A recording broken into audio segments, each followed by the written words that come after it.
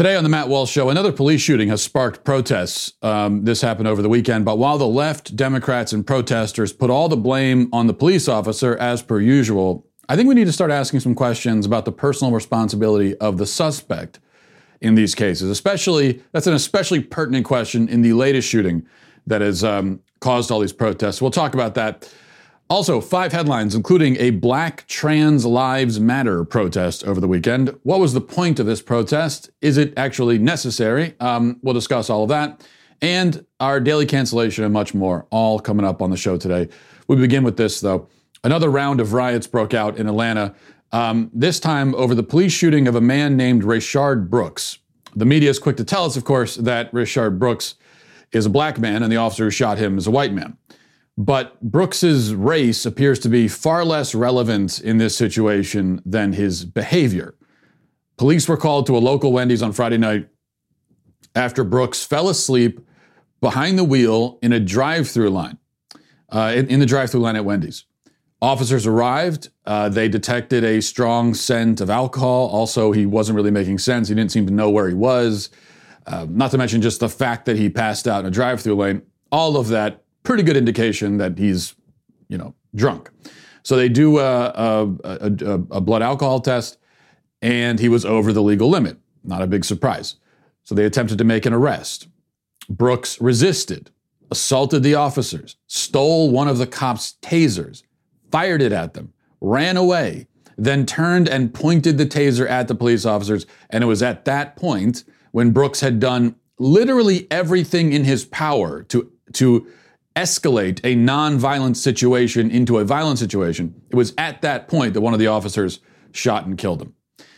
There's a plethora of video footage of this incident, and I'll play for you. Here's and there are civilians that are in the drive-through lane. Some of them are taking video of it, but here's the combined footage from the officer's body cam and the Wendy's security camera. I think it gives us the best view of everything that happened in context.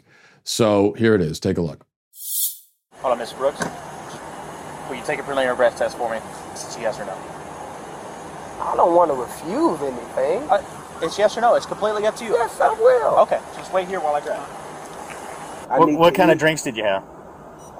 I'm not sure. It's something she ordered. She said top shelf or whatever. Top shelf what? I'm not sure. It was... Like I said, it was her birthday, and...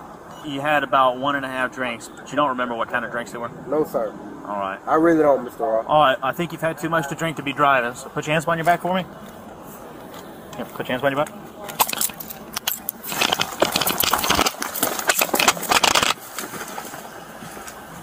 Hey, stop! Stop fighting!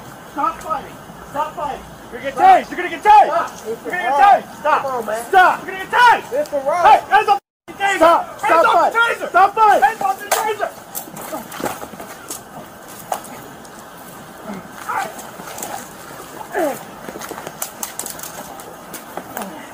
Stop fighting!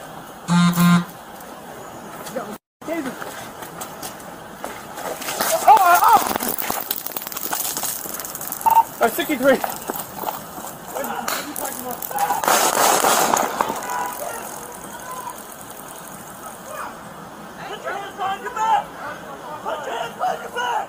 Okay, now the media has, as I said, of course, made this into a racial incident, continually highlighting the fact that Brooks was black, the officer was white.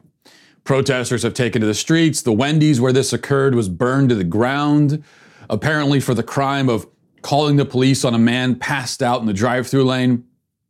It would seem that the protesters would prefer if a business, just wakes the drunk man out of his stupor and sends him driving along on his way. What else are they supposed to do?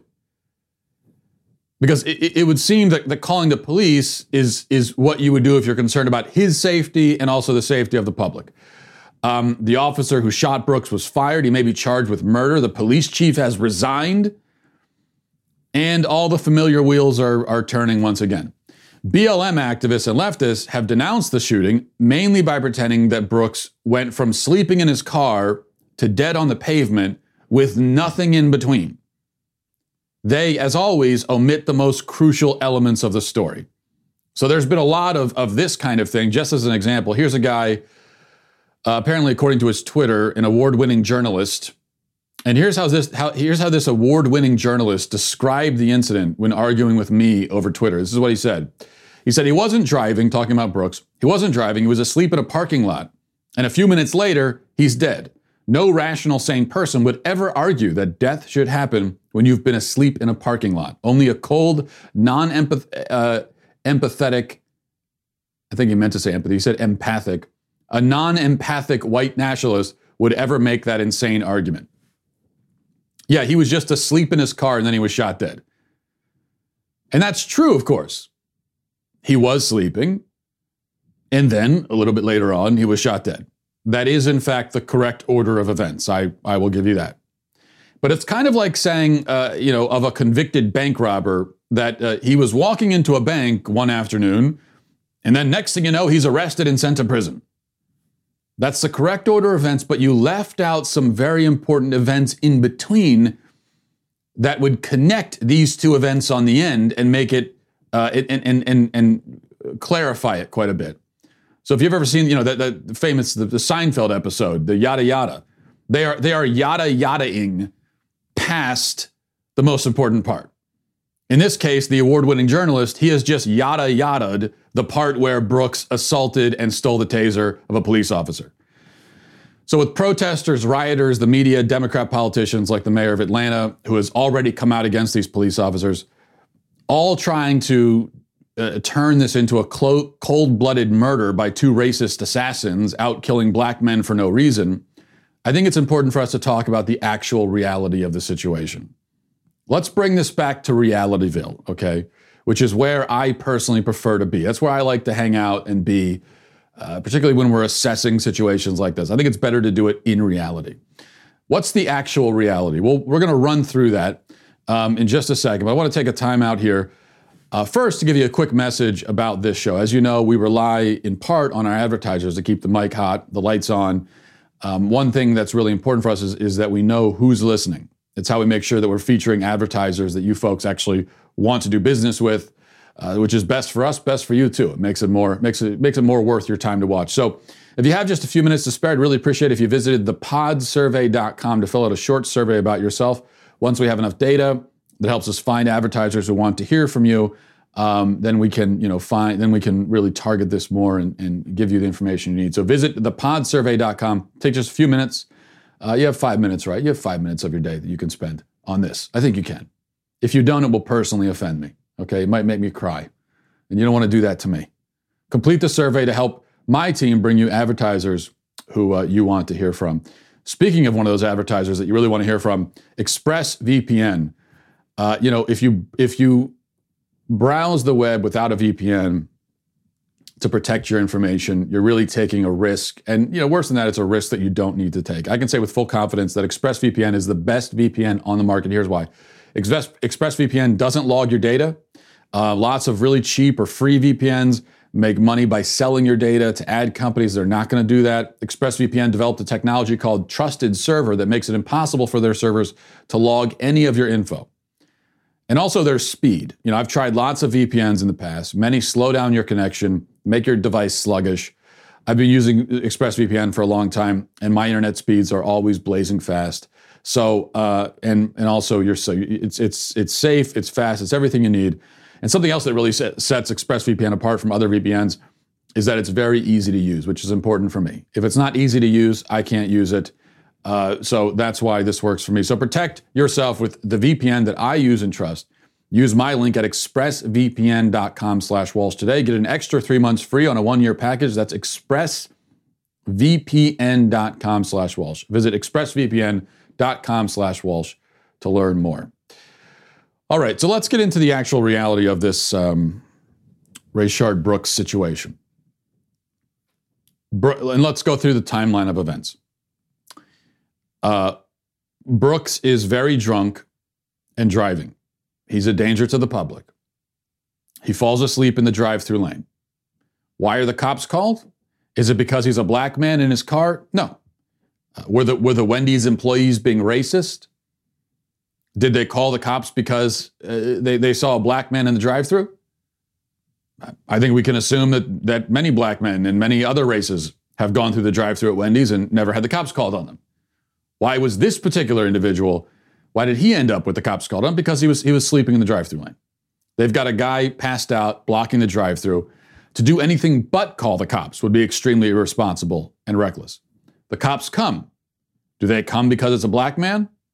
Do they say to the dispatcher, okay, well, we'll respond to this call, but only if it's a black guy. If it's not, then we're not interested.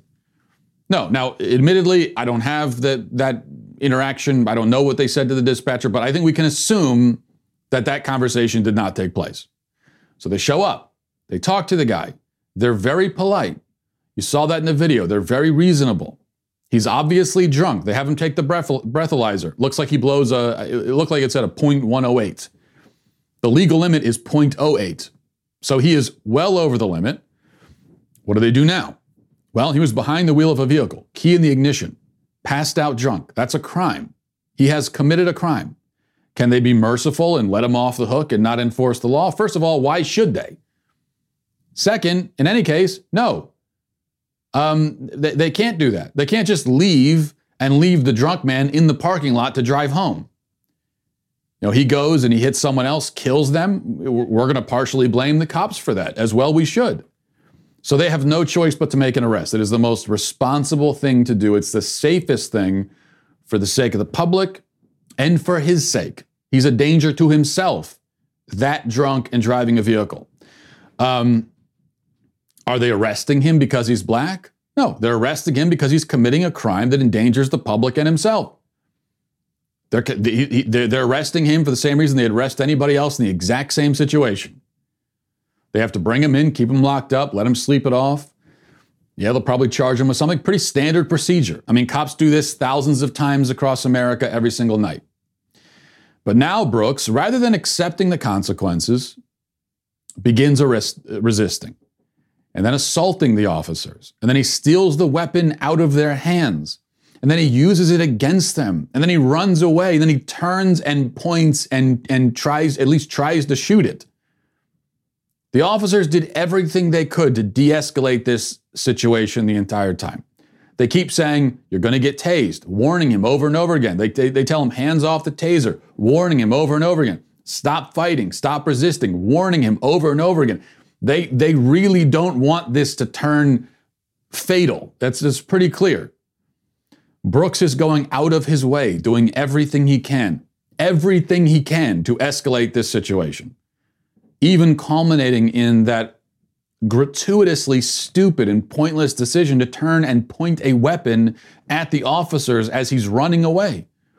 And that was the last stupid decision that Brooks made that night, and it was the one that cost him his life. Now, we could pick this apart. We can Monday morning quarterback it if we want. We can come up with the things that the cops could have done differently. Sure, we could.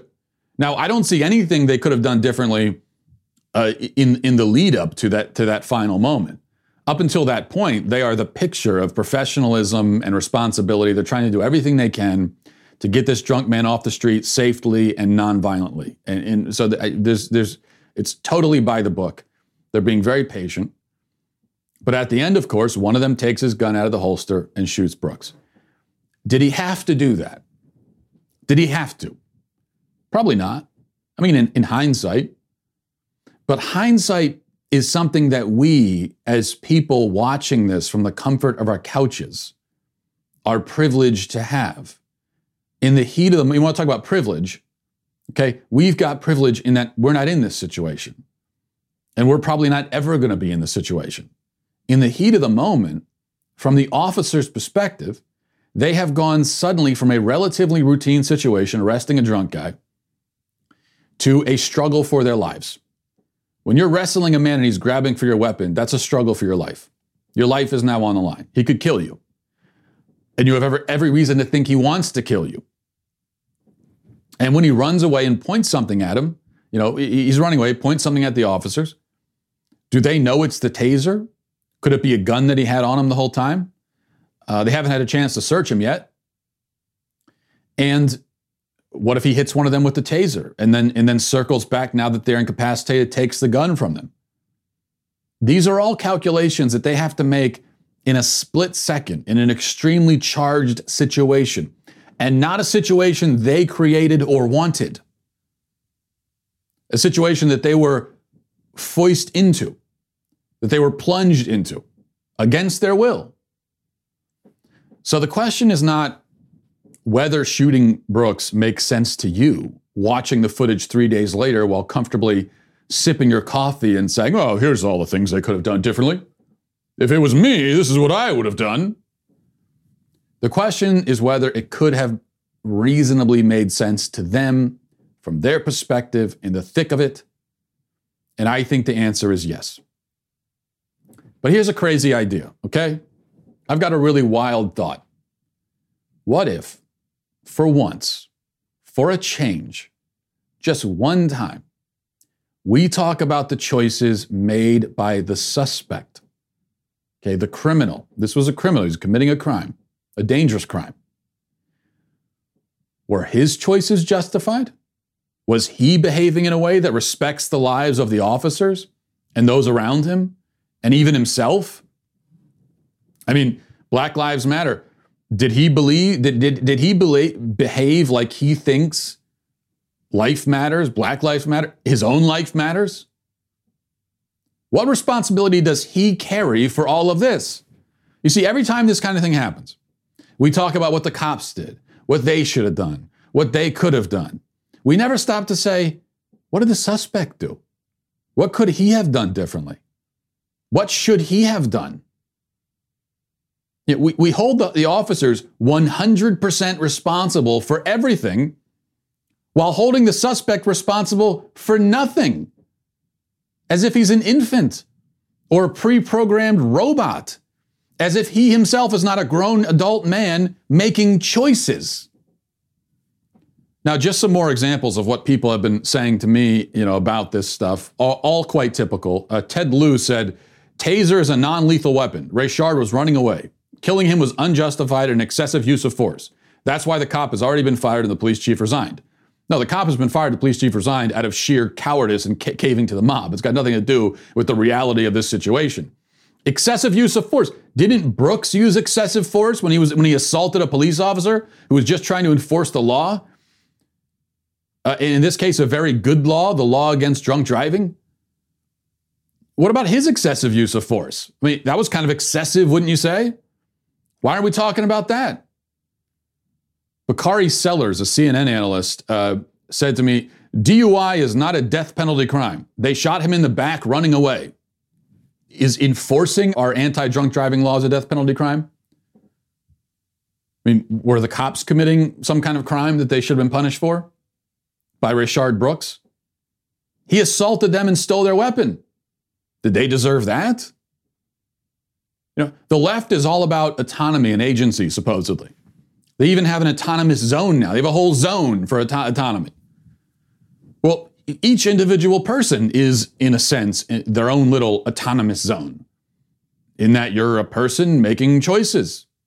So what about Brooks's autonomy? What about his agency? He is an agent acting in his own right. He chose to turn a non-lethal encounter into a lethal encounter.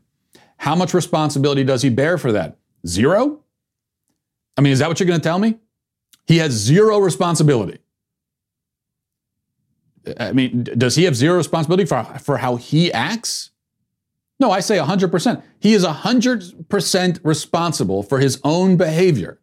Who else can be responsible? I mean, if he's not responsible for it, then someone else is, and I don't know who that would be. I'm not, you're not, the cops aren't. Someone is deciding how Brooks acts, and I say that Brooks himself is deciding that. I can't think of who else could possibly be deciding it besides him. Now think about this for a second. The people who are saying that the cops should not have shot Brooks, what they're really saying is that Brooks should have been able to assault police officers, steal their taser, and fire it at them without being killed. So I mean, really consider that position. If that's your position, just meditate on it for a second. Say it out loud. Say that out loud. I think a man should be able to assault a cop, steal his taser, and fire it at him without being killed. I think you should be able to do that kind of thing without getting shot by the cops. How much sense does that make? How insane do you feel making that statement? You ought to feel pretty insane, because it is insane. Now, it's also dangerous. What is that the kind of message we want to send to criminals? That you can do that and you're not going to be killed. You can do that safely. You have the right to safely assault a police officer and steal his weapon out of his hands and use it against him. You should be able to do that. You can do that, and you're not going to be killed for doing that. So might as well give it a shot. If you're getting arrested, give it a shot. Hey, why not? Assault a cop, try to get away. They can't do anything. Do you really think that's a message we should be sending to people? It's sad that Brooks is dead. It's sad that anytime someone dies, it's always sad. But it's sad because Brooks threw his own life away for no reason. It is sad because he made the choices that he made and brought this on himself. This was his fault. He is responsible. He paid the price, the ultimate price. And it's a sad price. It is very sad. But it's the price that anyone is at risk of paying if they make the choices that this man made. This is not a story of police brutality. It's a story of a man named Rayshard Brooks who did a bad thing, driving drunk, and followed it up with an enormously stupid and reckless thing, assaulting a cop and stealing his taser. And after that night, a night filled with bad, stupid, reckless choices, he died. As so many others have after nights like that. If you go out one night and decide to do a bunch of bad, stupid, reckless things, you might die. And that's why I really hope you don't do that. Because it's sad. It's sad for someone to throw their life away. You know, we've been told by the media and by Brooks's family and the lawyers that, you know, he's a father who just wanted to get home to his kids. I believe he loved his kids. He's a father. Okay. You want to get home to your kids. That's not how you act. You want to get home to your kids. You don't drive drunk. You want to get home to your kids. You don't assault a police officer and steal his weapon and then turn around and point it at him. You know, anytime I go out, I always want to get home to my kids. That's why I would never do those things. So, you know, we could get into the psychology of it. Why did he act that way? Part of it, he was drunk. Yeah, that's part of it. But that's nobody's fault but his own, and no one else can be responsible for that. He chose to get drunk and drive. So we can get into the, you know, why did he make these choices, so on and so forth.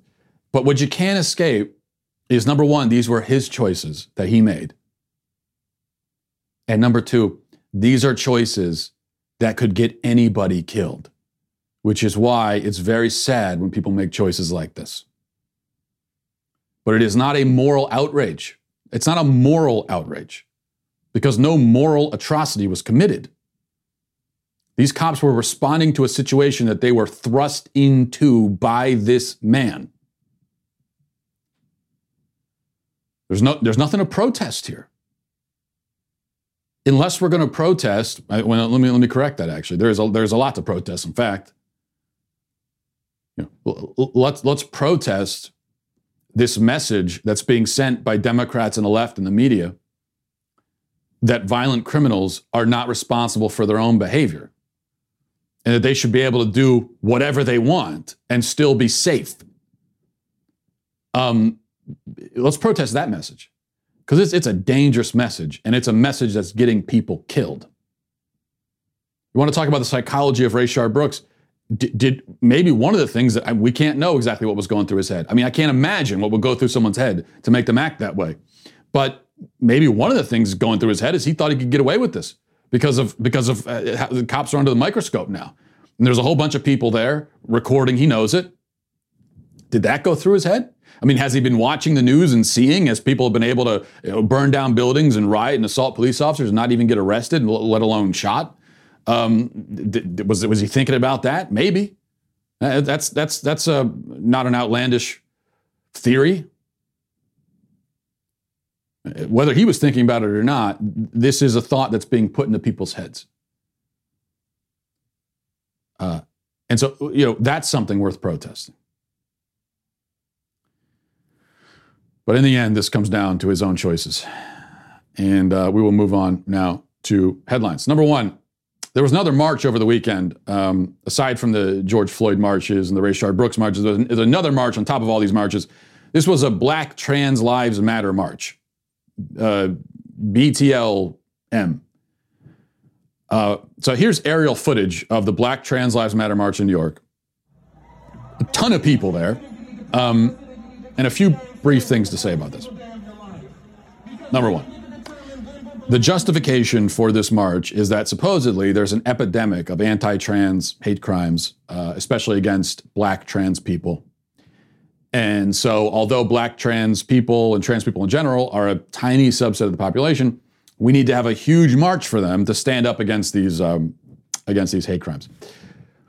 The reality is that, and this another one of those realities that most people don't want to say because they're afraid of what's going to happen, but this is the reality. And I want you to pay attention. There is no epidemic of anti-trans hate crime. This is a fabrication. This is an invention by the left. It is not true. Like everything else they say these days, it is not true. It doesn't exist.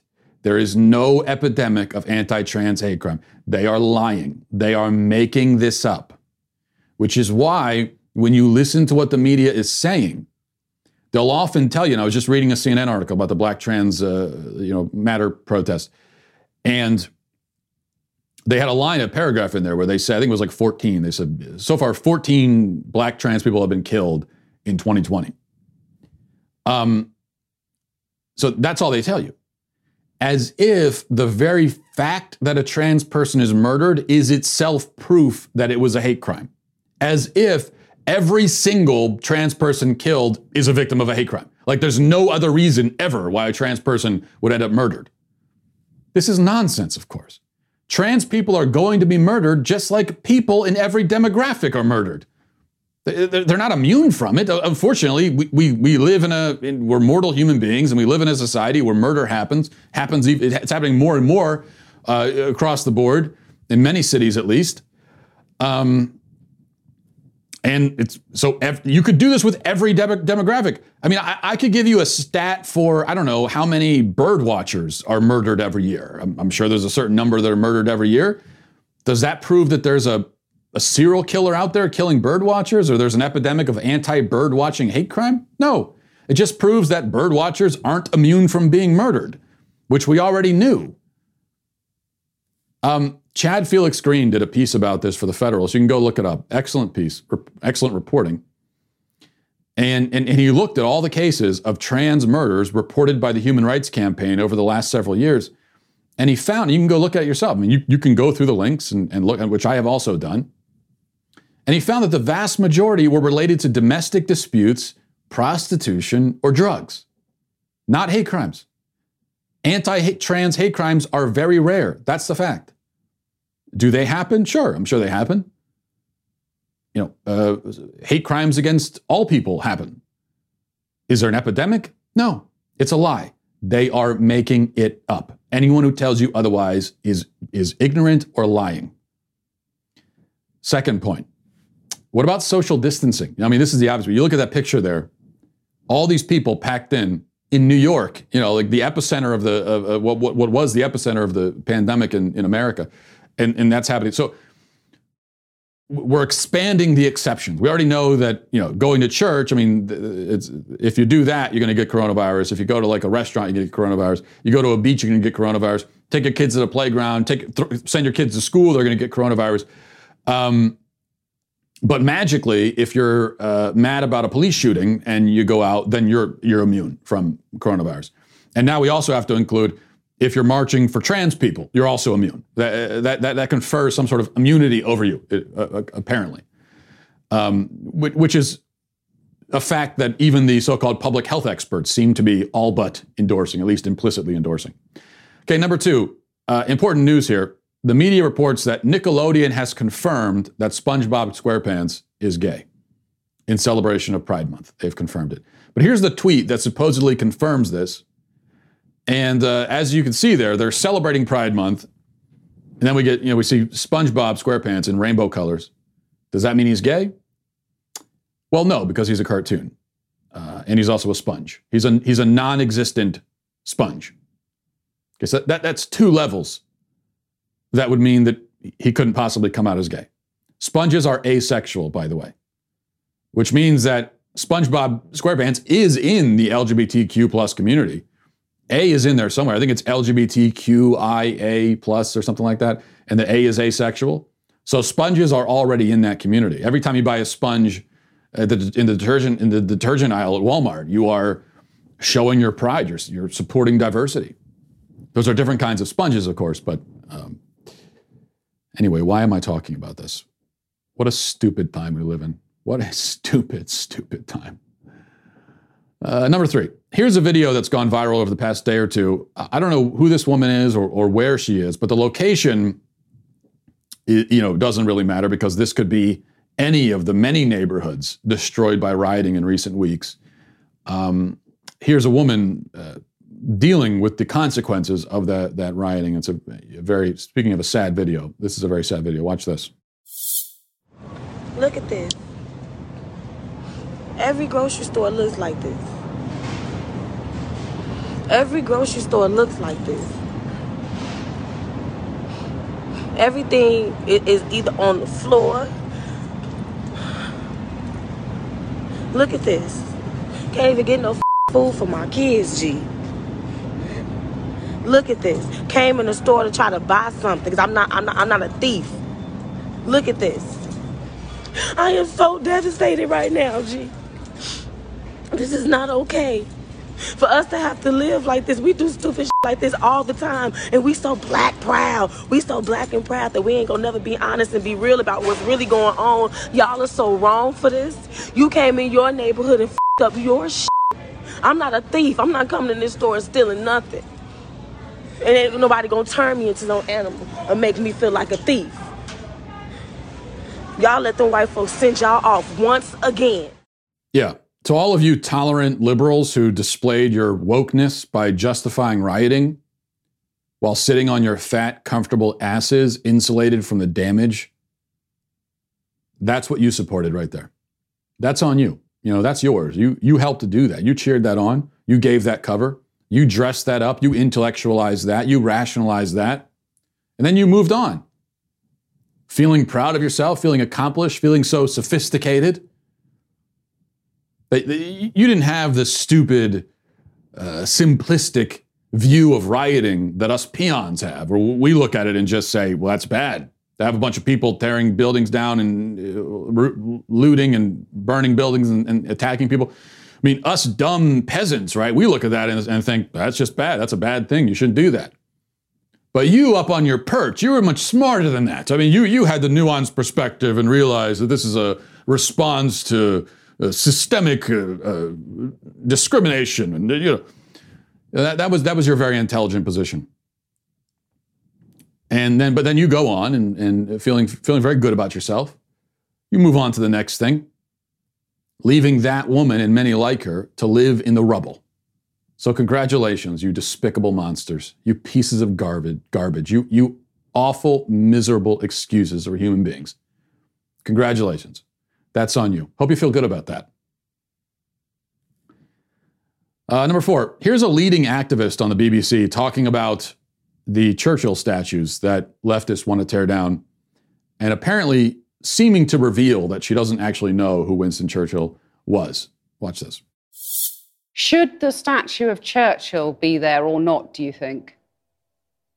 Well, I've heard many arguments on both sides. Some say that he's a racist. Some say that he's a hero. I haven't personally met him. But what I would say is that that question of whether he should remain should be put to the community. You haven't personally met him because he's been dead for over half a century.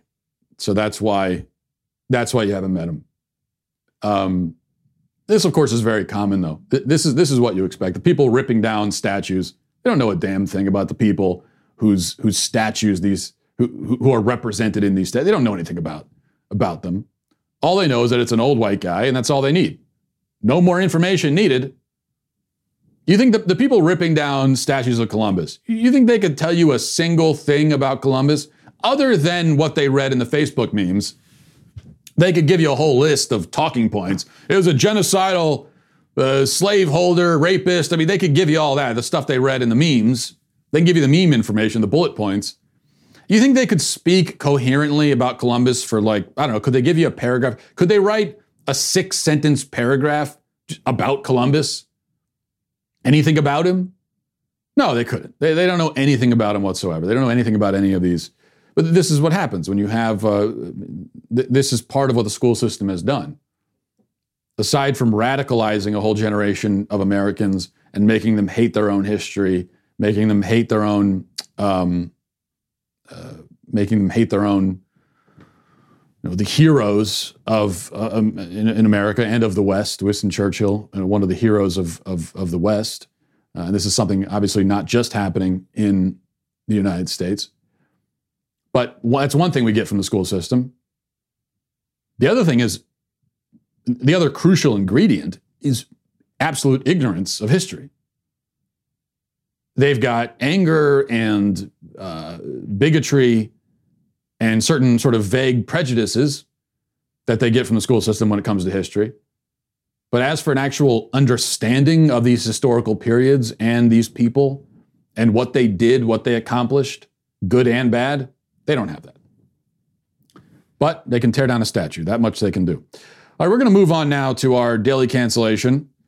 And before we do, there's so much going on this year in the news. Of course, it's one thing there's a never-ending just parade of news events. Unfortunately, many of them quite bad, but it's hard to sort through it all and to know what to think about all of it and to know what's really going on. Not so much what to think, because what to think is up to you. But to know what's really going on is very difficult, especially when you can't trust that you're getting the real information from the media. And that's why you got to become a Daily Wire member. Get a reader's pass today from dailywire.com. You'll get access to exclusive op-eds from us, as well as guest writers, in-depth analysis from our Daily Wire reporters, on top of our regular breaking news coverage. This membership tier is already a bargain at $3 a month. If you join today, you get the first month for 99 cents. So, it's hard to beat that. You also get access to our mobile app, receive push notifications for breaking news and special content, as well as you can join the community of Daily Wire members who are actively commenting and discussing our content with each other. That's mobile, ad-free access to all of our Daily Wire news, exclusive op-eds, and more on the mobile app, all for the price of $1. Go to dailywire.com/subscribe and join today. Okay, finally for our daily cancellation, we're going to be canceling AOC for, what is this, the fourth time maybe? Fourth or fifth time? The only person who's been canceled more than AOC is my wife. So they're neck and neck at this point. Many reasons to choose from when it comes to canceling AOC, but here's the latest from her. I think even the term white fragility can really set a lot of people off and saying, what do you mean I'm fragile? This is offensive. And so it's almost ironic that the term is kind of self-evocative in that way. Congress is, I don't know.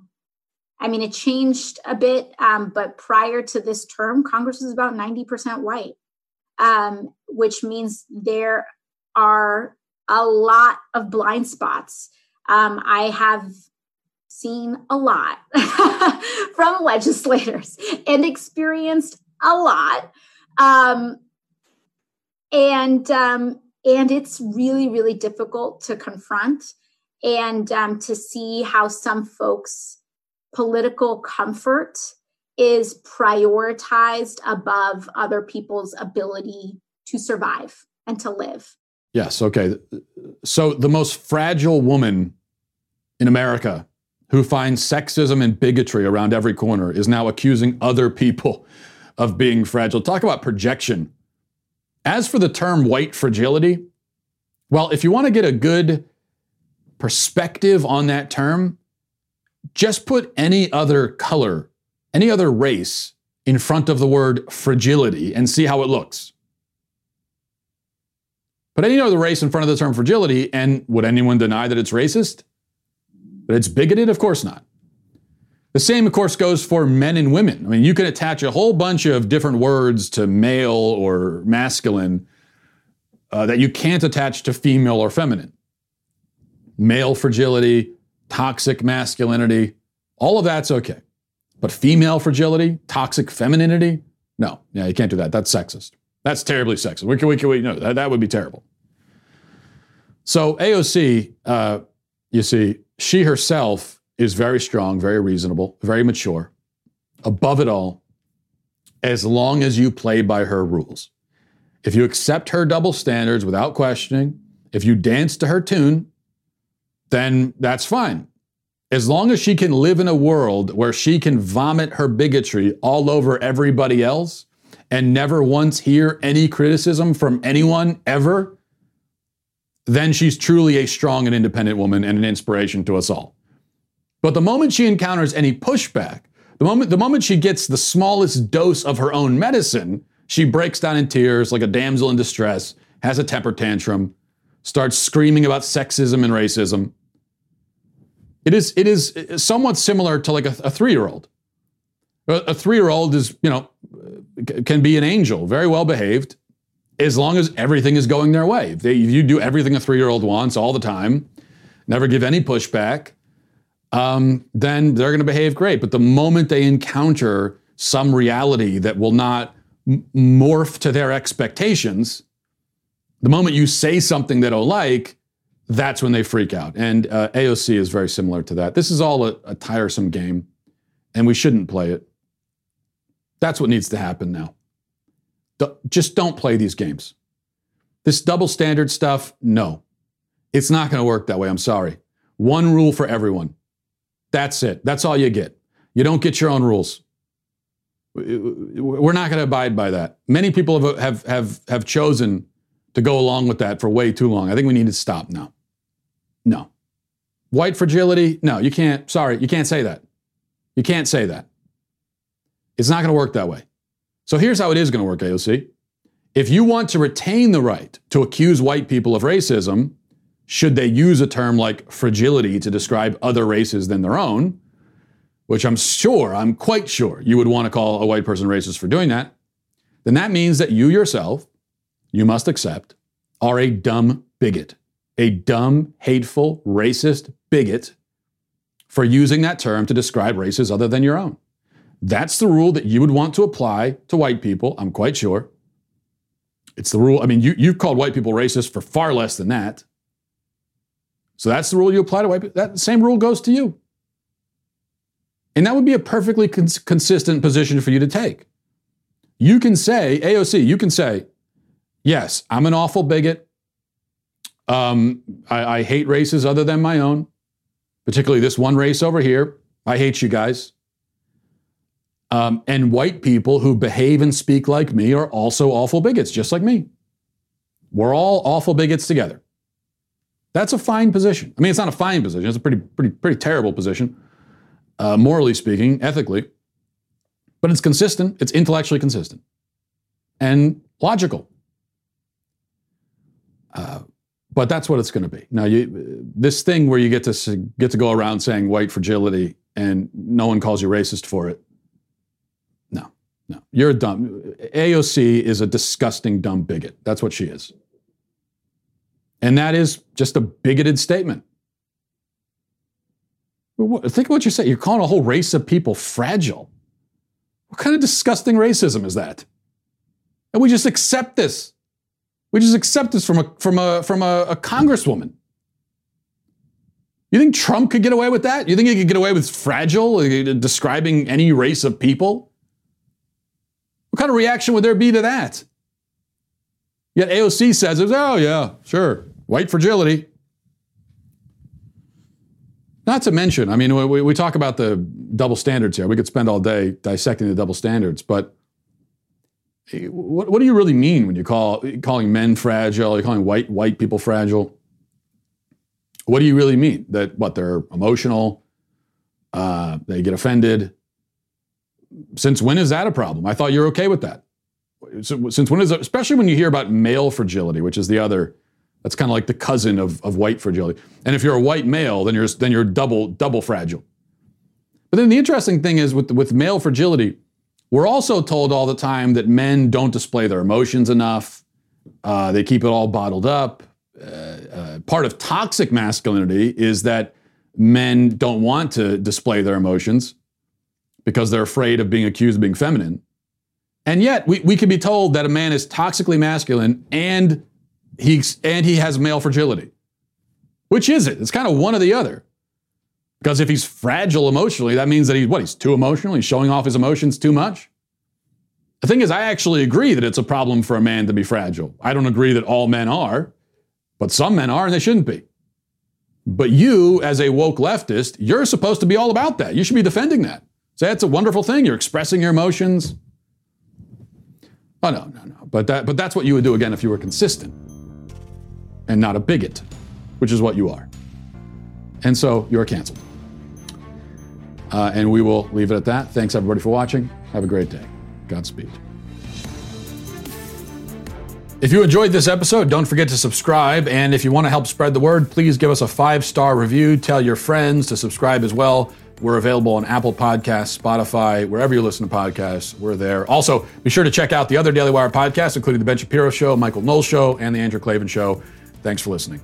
The Matt Walsh Show is produced by Sean Hampton, executive producer Jeremy Boring. Our supervising producers are Mathis Glover and Robert Sterling. Our technical producer is Austin Stevens, edited by Danny D'Amico, and our audio is mixed by Robin Fenderson. The Matt Walsh Show is a Daily Wire production, copyright Daily Wire 2020. Hey everybody, it's Andrew Klavan, host of The Andrew Klavan Show. You know, some people are depressed because the American Republic is collapsing, the end of days is approaching, and the moon has turned to blood. But on The Andrew Klavan Show, that's where the fun just gets started. So come on over to The Andrew Klavan Show and laugh your way through the apocalypse with me, Andrew Klavan.